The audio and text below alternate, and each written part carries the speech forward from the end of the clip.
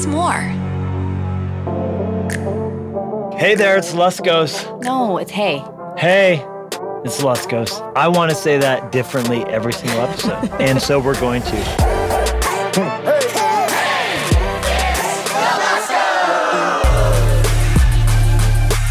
Welcome back to this podcast. Welcome. We are so glad to have you with us. That's right. Thanks for carving some time out of your day, whether you're on a subway or on a flight or you're on a eating run. Subway. Ooh, eating Subway. That's a good thought. What's your favorite sandwich from Subway? I love the tuna sandwich. I don't like tuna at all. I know you don't. Unless it's ahi. Mm-hmm. Like a poke bowl. I like that. I like tuna in chunk form or steak form. But Not or shredded even a form. hamburger that's made with an ahi patty instead of hamburger. But you start shredding a fish up, you lose me. It's my favorite. And they fill it with so much mayonnaise and pickles. You're a fan. All right, well, I don't love that. On my lower moments of eating not so healthy, I like Taco a Bell. meatball sub. Stop it. A meatball sub from Subway, that's delicious. But you know, Jared didn't lose all that weight eating meatball subs. You don't just get healthy just because you went to Subway. You have to pick the right things at Subway. Like you have to eat turkey and But it's like just the turkey though. Like it's the bread that really gets you. Yeah, so how did Jared lose all that weight with all that bread? Lose weight eating bread? It's a good question. Now, they do offer at Subway Because I want that bowls. diet. They offer salad bowls where it's like salad, but I didn't find it to be very good. It was like so much shredded romaine, and it got so soggy. I love the meatball sub at Subway. It is good. It's delicious. But I also like the bacon, chicken. They always have some variation of that on their specials. It's delicious. Interesting. I feel like I get anxiety at Subway because they say, what next, what next, what next? And it's not like Chipotle where it's like, would you like this or this? Oh. It's like, what do you want? What else do you want? And I'm like, I don't know. That's such a good one? point. That one? It's not just Give a me multiple options, choice. people. It's like, what about this? What do you want? Any of these 9 things? I'm like, well, what's that one? Maybe that. And then I feel like they're judging me because I don't pick enough items, or maybe they're fatigued if I pick too many. Struggle Yeah, is right? real. Why is it that when you just pick something off of a menu, it's so much easier, but when you have to stand there making all these selections, it gives you so much crippling anxiety? Well, it's like with your kids. Like you could say, "Hey, what do you want for lunch today?" And then they could say, "I want Chicken nuggets shaped like dinosaurs. Yes. But when you say, "Hey, do you want a peanut butter and jelly sandwich or a peanut butter and honey sandwich?" And then I feel like that gives them the freedom to be like, "Oh man, I got a choice today." Yeah, right. But you're not saying, "Hey, what do you want for lunch today?" Sure. What about ordering in general, like when it's a waiter and the waiter's going around the table and there's like, that person at every meal that has not looked at the menu yet. And they're like, I'll be ready by the time it gets to me, and they never are. And they say, like, what about this? And how's that? Can I make 12 modifications to this? I like that. So this all started because we said you might be on a Subway right now. Mm-hmm. And maybe there's not even one person on a Subway, but you're listening to this and you're giving us some of your life, and here you're thinking to yourself, why did I do that? Why did I do this? Why did I do that? We're glad you're here. We're glad that we get to share some of our life. On this podcast, we are trying to open up a little bit our heart, what we're dealing with currently, marriage, life, ministry. In these days, we've been taking some time to go through. This episode is going to be following after a series that's kind of linked up with the message of my first book, Through the Eyes of a Lion, Facing Impossible Pain, Finding Incredible Power. And just want to give a shout out to all those of you who have made it this far. It's really a privilege that you would let us speak to you. And it's been an honor to talk about, for us, what has been a dark chapter in our lives, a hard season in our lives, but there's for sure brightness in it. Yeah. And there's great power that God's revealed in our lives in difficult days.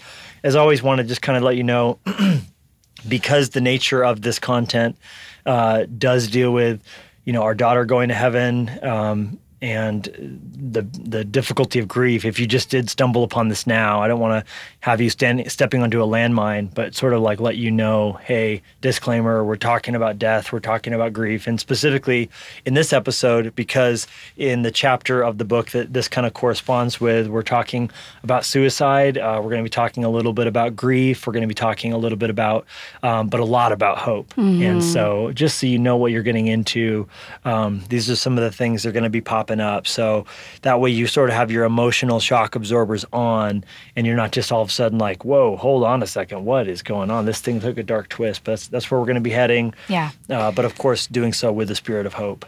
Right. And some people will say to us, it must be so hard for you to talk about these things. And we really do count it an honor and a privilege to be able to share our story and to be able to share our field notes from some of the hardest times in our life. And so we just want you to know that we're sharing from a place of, it is hard to talk about, but it's also, there's so much hope, and we just consider it an honor. So, and other people have said to us, I can't read that. I can't relate. Maybe you've never gone through a sudden death, or B, you would say, I just can't allow myself to go there. Let me just encourage you on both levels.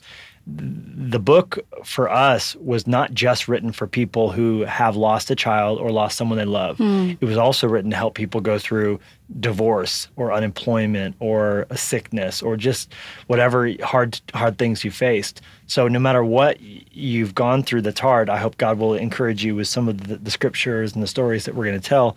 But I also would say, maybe you've never gone through anything hard. Well, I don't want to be the one to break it to you, but you will at some point. Right. There's no doubt life's going to take twists and turns that you don't anticipate. And Jesus said, quite frankly, in this world you will have tribulation. That's John 16, verse 33. So it is not if, but when you deal with grief. It's not if, but when you deal with loss. It's not if, but when someone you love passes away. So to be prepared for that would be the wisest course of action you could take, and to be sort of ready.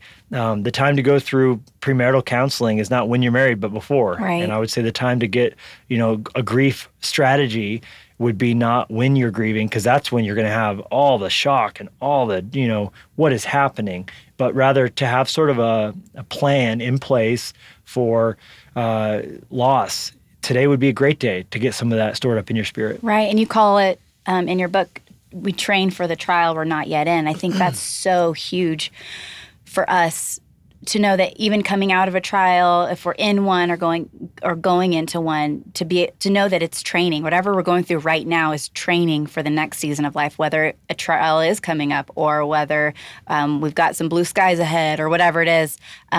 We're always in seasons of training. So this book is huge in that. Well, before we jump into that, because the book begins with this chapter anyhow, chapter called Turn Off the Dark, that we're going to kind of talk about loosely. I mean, real loosely. I hope you'll read it because you'll want to get it. We're definitely not going to be going through an audible version of it here today. But I want to talk a little bit about inspiration. And then still to come, we will get into a little bit about the grieving process, and we will talk a little bit about suicide as the book brings it up. But I wanted to start off by talking about inspiration, because we had no idea that going to see a Broadway show about Spider-Man would lead to one of the most listened to sermons, if not perhaps the most listened to sermon I've ever given, as I would, of course, preach at our Christmas Eve services just days after our daughter Lenya went to heaven. Yeah. But the writing of that message began walking into Times Square and seeing giant Spider-Man on the marquee with the words "Turn Off the Dark" there. And of course, that led to me making a connection, which is a big word, I think, in creativity. It's connecting dots between what Jesus did at Christmas with this messaging that was being used by the U2 band, by the band U2, the U2. How old am I? The U2, the kids these days listening to the U2 and watching it on the YouTube before posting about it on the Facebook. But yeah, seeing that phrase in such a context, because you normally think about turning on the light. You don't think about turning off the dark. But that combined with the reality of so many promises about light. Isaiah said that your light shall come when the Messiah shows up. Jesus said, I am the light of the world. He called his followers the same. Light, the lights of the world, the city on a hill that cannot be hidden, the candle that should not be covered with a basket, but rather should be exposed. And so really this idea of light and darkness and what Jesus did in accomplishing his coming into this world. Yeah. Well, I just love so much. One thing that you've taught me is just that inspiration is everywhere. Like you can, if you're aware, if your eyes are open to it, you can get inspiration from anything. And one thing that's so fun for us that we get the privilege of traveling and being in different cities and walking down a street in New York and seeing words written on a display. Like recently, I was actually by myself in New York. I wasn't with you, but I was walking. I would have been invited. I know. But there was this sign in a window that said, "Stay tender." And it was something that God was already kind of like stirring up in my heart, but just literally it was like someone almost wrote it on the glass. But those kind of things where you can be inspired and have creativity just like pop up no matter where you are. You just have to be aware of it. And I love so much that we're able to kind of see those kind of things. And I mean, whether you're in a big city or a small city, like you can be inspired by anything. If you're hiking in a national park or walking around in the city or driving around or whatever, like we just have to keep our eyes open to be able to see the inspiration around us. Yeah, and we get asked a lot, like when I go to leadership conferences or pastors conferences, one of the questions that I'll regularly get asked, or even in back rooms, is, where do your ideas come from your messages? As you write books, as you write sermons, how do you get the ideas for illustrations or whatever? And I would say what you just said is key, is always having your eyes open. Because one of the hardest times to get ideas is when you're like, okay, now I'm going to sit down and write a book. Now I'm going to sit down and write a sermon. Where go? And you look at the cursor on the screen, and maybe you are a graphic designer and you're thinking through a campaign for a new website, or you do social media for a law firm, which is what a funny thing that in this day and age that there's now that component to just about every business. Right. But the reality is, I think creativity, first of all, is something that should be applied to every endeavor. So storytelling is built into who we are. We all resonate with stories. We all resonate with images, with marketing messages, and we see so much. We're exposed to so much. So really, if you're hearing this and you're like, well, I don't write sermons or I don't write books, that doesn't matter. I think we should creatively approach everything we've been called to do, and approach it with insight and with a new way to do things, and all of that. That's built within our heart, based on God, who's a creator and created us to create. Yes. Our first job was to name animals. And so whether you're, doing insurance day by day, or even just to creatively approach parenting, or creatively approach your marriage and relationships and your walk with God. So ideas are important and ideation is important. But when you actually sit down to do the thing, that's not the time to begin harvesting the ideas. Because we've all been there. You wake up in the morning with a thought in your mind, and you're like, oh, that's the greatest thought, or even a dream. But what is for sure is if you don't take the moment to log it somehow, you'll lose it. And how do you log it, Levi? Well, I have a number of ways that I do it. I'll use anything. I'll write it on a scratch piece of paper. I'll write it for sure in my journal. I will write it in my most probably successful system is Evernote. Yeah. The app that you can get for free on the iTunes Marketplace or Android Marketplace.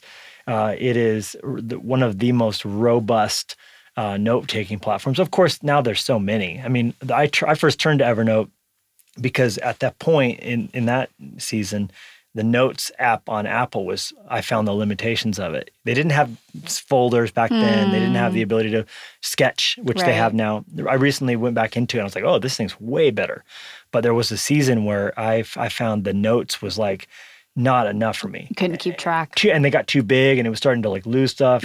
And you couldn't label and sort like you can now. So maybe, the reality is maybe Notes is great for you. Maybe you like that. I think the key thing is you have somewhere where you can put down ideas, somewhere where you can write things down. Studies have shown even writing down your goals makes you far more likely to accomplish them.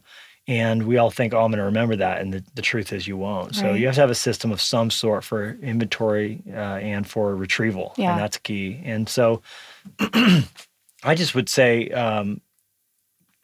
write it down. It's going to make a difference. Gratitude too. I mean, I found this statistic a while back about how if you take time to write down just a couple things you're thankful for, even as infrequently as once a week, your perceived sense of happiness in life will expand. Wow. Just writing down, hey, I'm thankful for this. That makes sense. Well, because how easy is it to kind of get complaining and Very, very easy. very, very easy. Yeah, so writing stuff down. Then I would say also be paying attention. And the best I've found is unrelated, but drawing connections between two seemingly disparate themes. Totally. What was the storefront that you saw the tenderness campaign at? I don't even remember.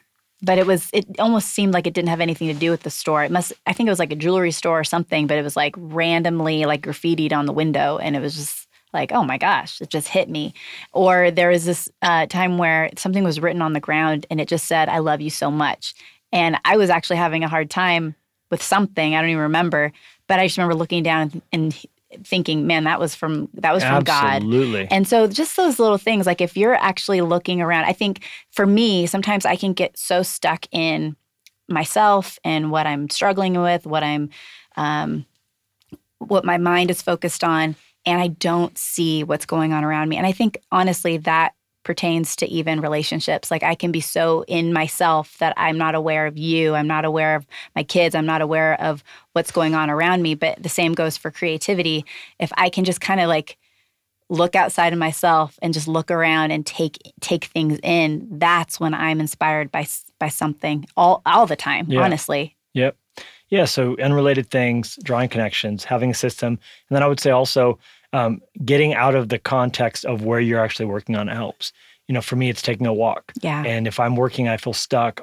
There's a time to push through it, of course, and not give into the resistance, how Seth Godin would refer to it, that would want to pull you away from the task to go check your Twitter. That's not the good kind of break. But the taking a break where you go on a walk or take a shower or, maybe go work out. And a lot of times that will free up ideas that pop up into your head. Taking a nap. There was an artist who once used to take a nap with a key in his hand, and he would have a bowl below the chair he would sit in, and he would take a nap in a chair? He would take a nap in a chair, and Weird. He would have a key in his hand, and there would be a metal bowl under his hand. And the moment he drifted off to sleep, he would drop the key, it would hit the bowl, and he would wake up. And he almost always got his best ideas for his paintings from that moment. Because there's something they say about the state just between awake and deep sleep that is where your best ideas come from. Wow. And he would almost always wake up from those key naps and have some new painting in his mind. That's so cool. Yeah, I've never tried it, but it sounds interesting. Also, I mean, look at Ben Franklin. How do you know how to like perfectly place your hand where the key is going to drop into a bowl? Don't overthink the analogy. I think it was a big bowl, and I think it made a noise when it clanked. Just seems like a lot of probably trouble a big to go key to. Also. But then I was thinking Ben Franklin, key up the kite. So there's something there, right? It's the key, and then didn't Jesus say, I have the keys? So I don't know now. Like like in Revelation, I have the keys to death and hell. Oh, yeah. So now I'm like on this key theme. I'm like, okay, the key of creativity, the key of electricity, and the key of immortality, right? Okay, now we've got it. Okay, we can preach on what keys open up your creative mind, what keys open up your, power, what keys open up your, okay, anyhow, I'm just saying unconnected things. Yeah. And when you start to think that way, you really do see inspiration everywhere. Yeah. And you're open to, I think, moments of insight that you would have overlooked otherwise. Absolutely. Okay, so that's all to say, fight for creativity and insight and inspiration. Well, and I think for you to know too, I think some people may say, well, I'm not really that creative. I don't have a creative bone in my body. And it's like, that's actually not true, because God created you to create. And whether that's painting or music, that's like a certain kind of creativity. Or engineering. But there's a whole other world of creativity in science and engineering, like you said, and writing. Medicine. And it's all creative. So you may not think that you have the artsy creative side, but you are creative. And I think if you can just know that about yourself, that God designed you that way, then you're going to have more of an awareness of creativity, like you said, in parenting, in things that maybe you wouldn't think that you could be creative in. Well, I got a good friend who is an artist, and yet he's an artist who invents light bulbs, and he's not what you'd call creative because he's actually a scientist. But the way he creates and the way he thinks and the way he dreams, and he's got several patents on light bulbs that he's, been able to figure out technology and stuff like that. And he's made lights that are in theaters and stuff like that. But a lot of times he says some of his great ideas do come in dreams. And so I think it's just being open, whether you're a principal of a high school and you're looking at ways to raise the GPA across your school or see less rates of dropouts, or you are, the general manager of a Costco, and you're trying to think through motivating people and culture and morale and efficiency in the warehouse and, whatever, how to sell more churros, which I would think that churro sales would stay pretty steady. I've never seen a churro and be like, I don't need that. I'm always like, you know what? I do need that churro right now. Except when we were at Disneyland the other day and it was like, pumpkin churros. I'm like, don't mess with the churro. Oh, and don't be messing with the churro. It dyed your mouth orange. Yeah, it's no good. All that to say, if there's anyone listening, send churros. We're in the radio station booth at First Life Church.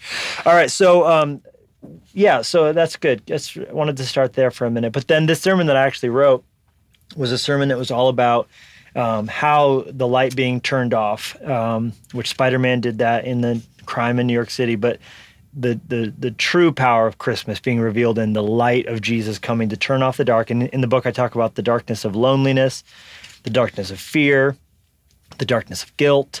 Then after our daughter went to heaven, I saw that, again, a new connection, that there was also the darkness of death being defeated by Christmas, that Jesus came to destroy him who had the power of death, that is the devil. But then one other one that I talked about was the darkness of despair. And I wanted to read a portion of Through the Eyes of a Lion. This is from chapter 4, Turn Off the Dark. It says, hopelessness reigns. Suicide now kills more people than car accidents do. So many people despair of life itself, not just down and outers, but up and inners too. Professional athletes, singers, actors, CEOs. People take their lives without realizing it's a permanent solution to a temporary problem. A generation wears sleeves to hide the fact that they cut themselves. If you are reading this and you're a cutter or you struggle with the thoughts of taking your life, please know this. I understand that the pain is real, but you don't need to hurt yourself or make yourself bleed. Jesus died and shed his blood for you. He died so you could live. And I just felt as we were, kind of preparing this, that this would just be a moment to talk about. Suicide has recently hit our lives in a very personal way. A friend of ours who struggled with depression for quite a while, he recently took his life. And, we've just been kind of re-going through grief. Later in the chapter, I talk more about the struggle of the grief process and the way there's stages, anger and bargaining and reasoning and all of that. And it's recently hit our lives again as we're kind of once again going through this. And it kind of shocked me again that even though I've been through it before, I was caught off guard by the way it kind of confronted me again. Yeah. And so just thought we'd just talk for a minute, especially, of course, if there's anyone out there, we just would highly encourage you, if you're dealing with this, don't stay in your head on this. I think the days where you felt like you had to have it all together to be a good Christian, I think those days hopefully are over, where we're in the church more and more seeing honesty and transparency and a power of vulnerability. Yeah. That if you need to get help, if you need to get medication, if you need to see a therapist, if you need whatever, those things you need to do. I see it like a stool. You need to have those different legs.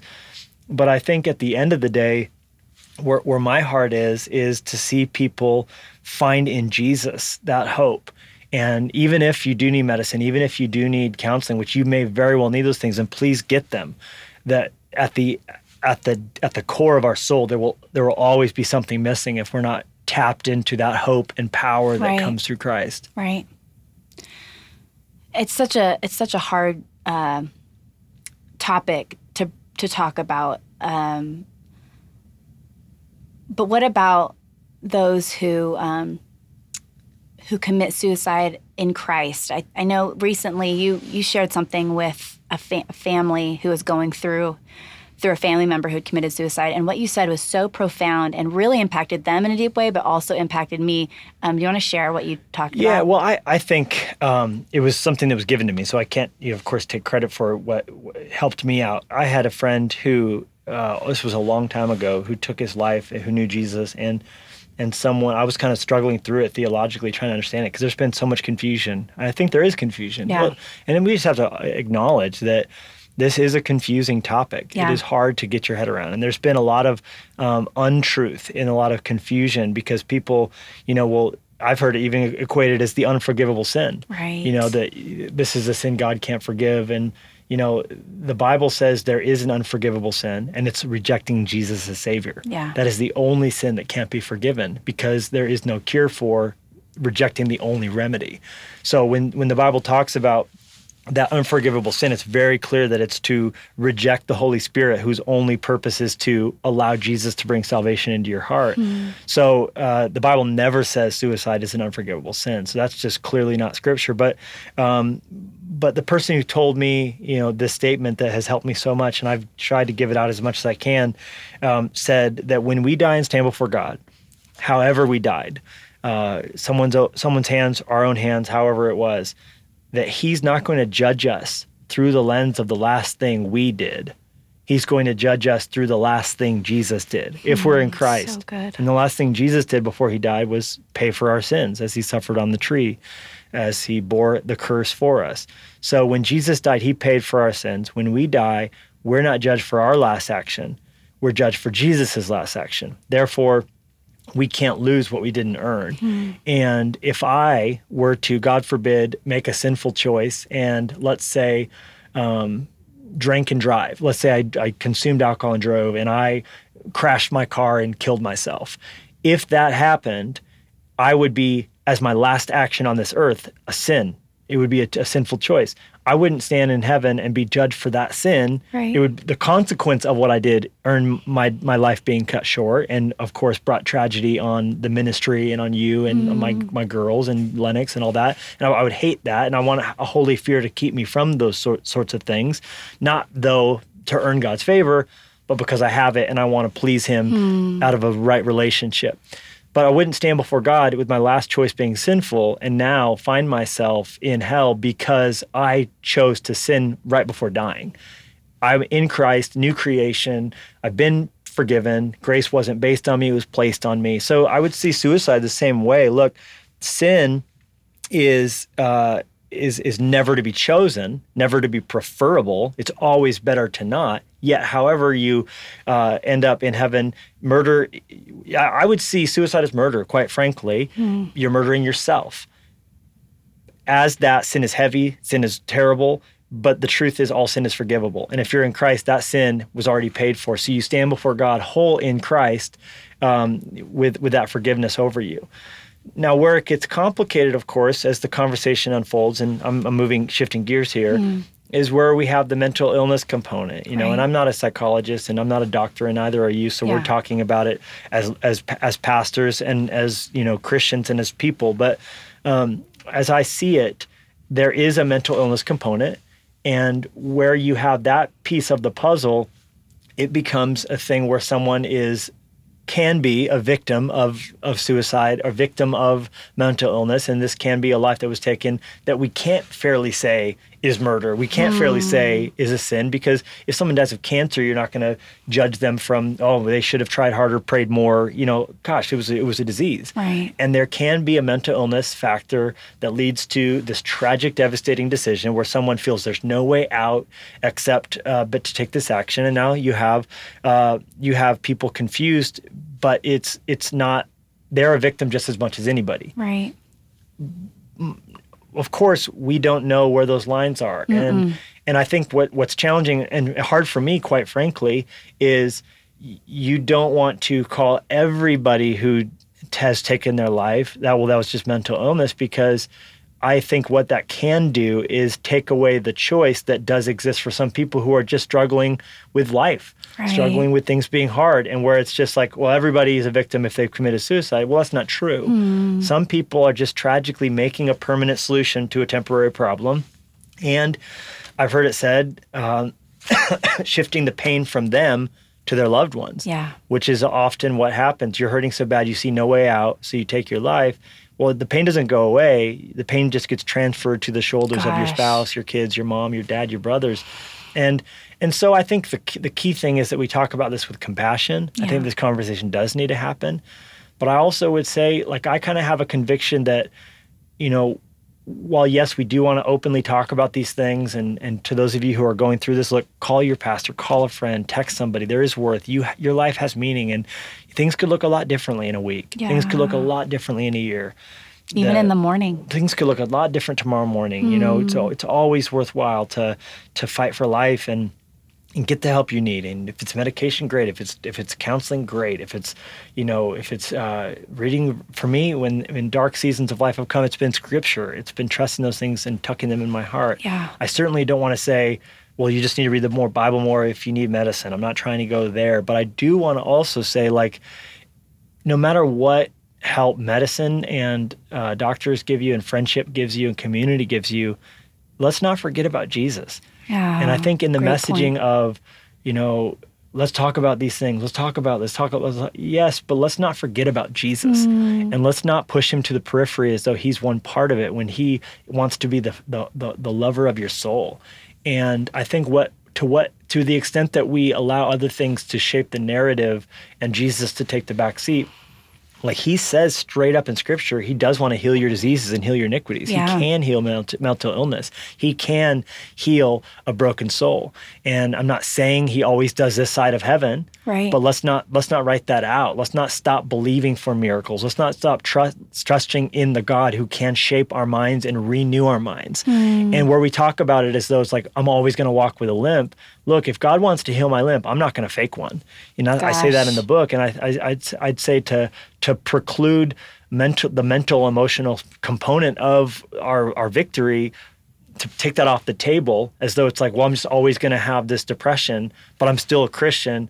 I'm just always going to be a mess. Like this, it's okay to not be okay message that has been a big part of the church conversation. I think the problem with that is sometimes it's not okay to not be okay if Jesus wants to make you okay. Wow. And so I'm not going to walk in my dysfunction and allow that to shape me because that's how I was when I'm a new creation in Christ. And if he wants that that experience to be a part of the totality of my life, mental, spiritual, physical, like why would I limit God and talk as though I'm always going to remain a victim if he wants me to walk in victory? And to some Right. degree, we're going to be shaped by what we stare at. We're going to be formed by what we focus on. And we can lead ourselves to a self-fulfilling prophecy just by talking about, well, I'm always going to suffer depression. I'm almost like there's an inevitability to it. So while I'm trying to be careful, because I certainly am not saying there isn't going to be a medicine side to what you're walking through, and you have to walk with your doctors through that Yeah. and your pastor and friends and family. But I also see the side of where there can be victory, where there can be freedom, where there can be healing, let's also walk in that victory. Right. Well, it's like you said, Jesus died so that we could live. And the verse in the Bible says, choose life that you may live. And so for us, we do have the choice, and we do have the choice also to help ourselves. And I think one of the things that you and I were talking about was our friend was always focusing on how he could help others. So his question, he was amazing, but how can I help you? How can I help you? How can I help you? Whereas maybe the question he should have been asking, and we're just talking through what's on our hearts, but maybe the question should have been more, how can I help myself? How Yeah. can I help myself? And there's such a tension to that, because yes, we want in our pain to be thinking of others and to be generous and to be outward focused and not be inward. But at the same time, if we need help and we need people, we need a doctor, we need medicine, like we need to ask, how can I help? How can I help myself? How can others help me? And just that, probably both of those together, the tension of helping others and helping ourselves. Yeah. Well, and if you're dealing with this, just like we can't encourage you enough to be real with the small group leader, be real with family members, get the help that you need, but walk in Christ, walk with Jesus, and allow him to bring you through those things. as we kind of bring this down to a conclusion today, of course, we hope you'll come back next week as we just kind of continue this talk about hope and life and struggle and grief and all that. I think about how I end chapter 4 talking about being back in New York and preaching the same message I wrote there. And I wrote that message, Turn Off the Dark, seeing a Broadway play, having no idea. I would go home, our life would fall apart, but then eventually God would build it back up. And I would be back in that same city preaching that message and seeing just full circle. And I just would encourage you just to believe for that. That was not 2 years later. I was back in there, having been through what I went through, what we went through, but being in a different place. And so no matter what you're going through, just believe God, who in a day spoke light into this world, who in a week created all that there is, right? And whether you see that as a metaphor for a period of time, don't get bogged down in that. We're talking about God who spoke light, and he could speak light into your life, and he could speak light into your darkness. And so there is no corner of this universe so dark that God can't fill it with his light. And we just hope that as you listen to this, that you would believe for strength for your struggle, and freedom for your fight, and victory for what you're dealing with today. But power is going to come through vulnerability and transformation, but most importantly, through that relationship with the Son of God, Jesus Christ. So we pray that over your life and blessings on your journey. This is Jenny and Levi Lusko. Until next time, we'll see you soon.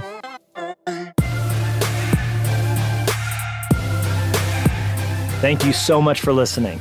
And be sure to swing by levilusko.com to see what's going on in our world, and make sure to subscribe so you don't miss a single episode. In the meantime, we would love to connect with you on social media. Jenny and Levi Lusko, out.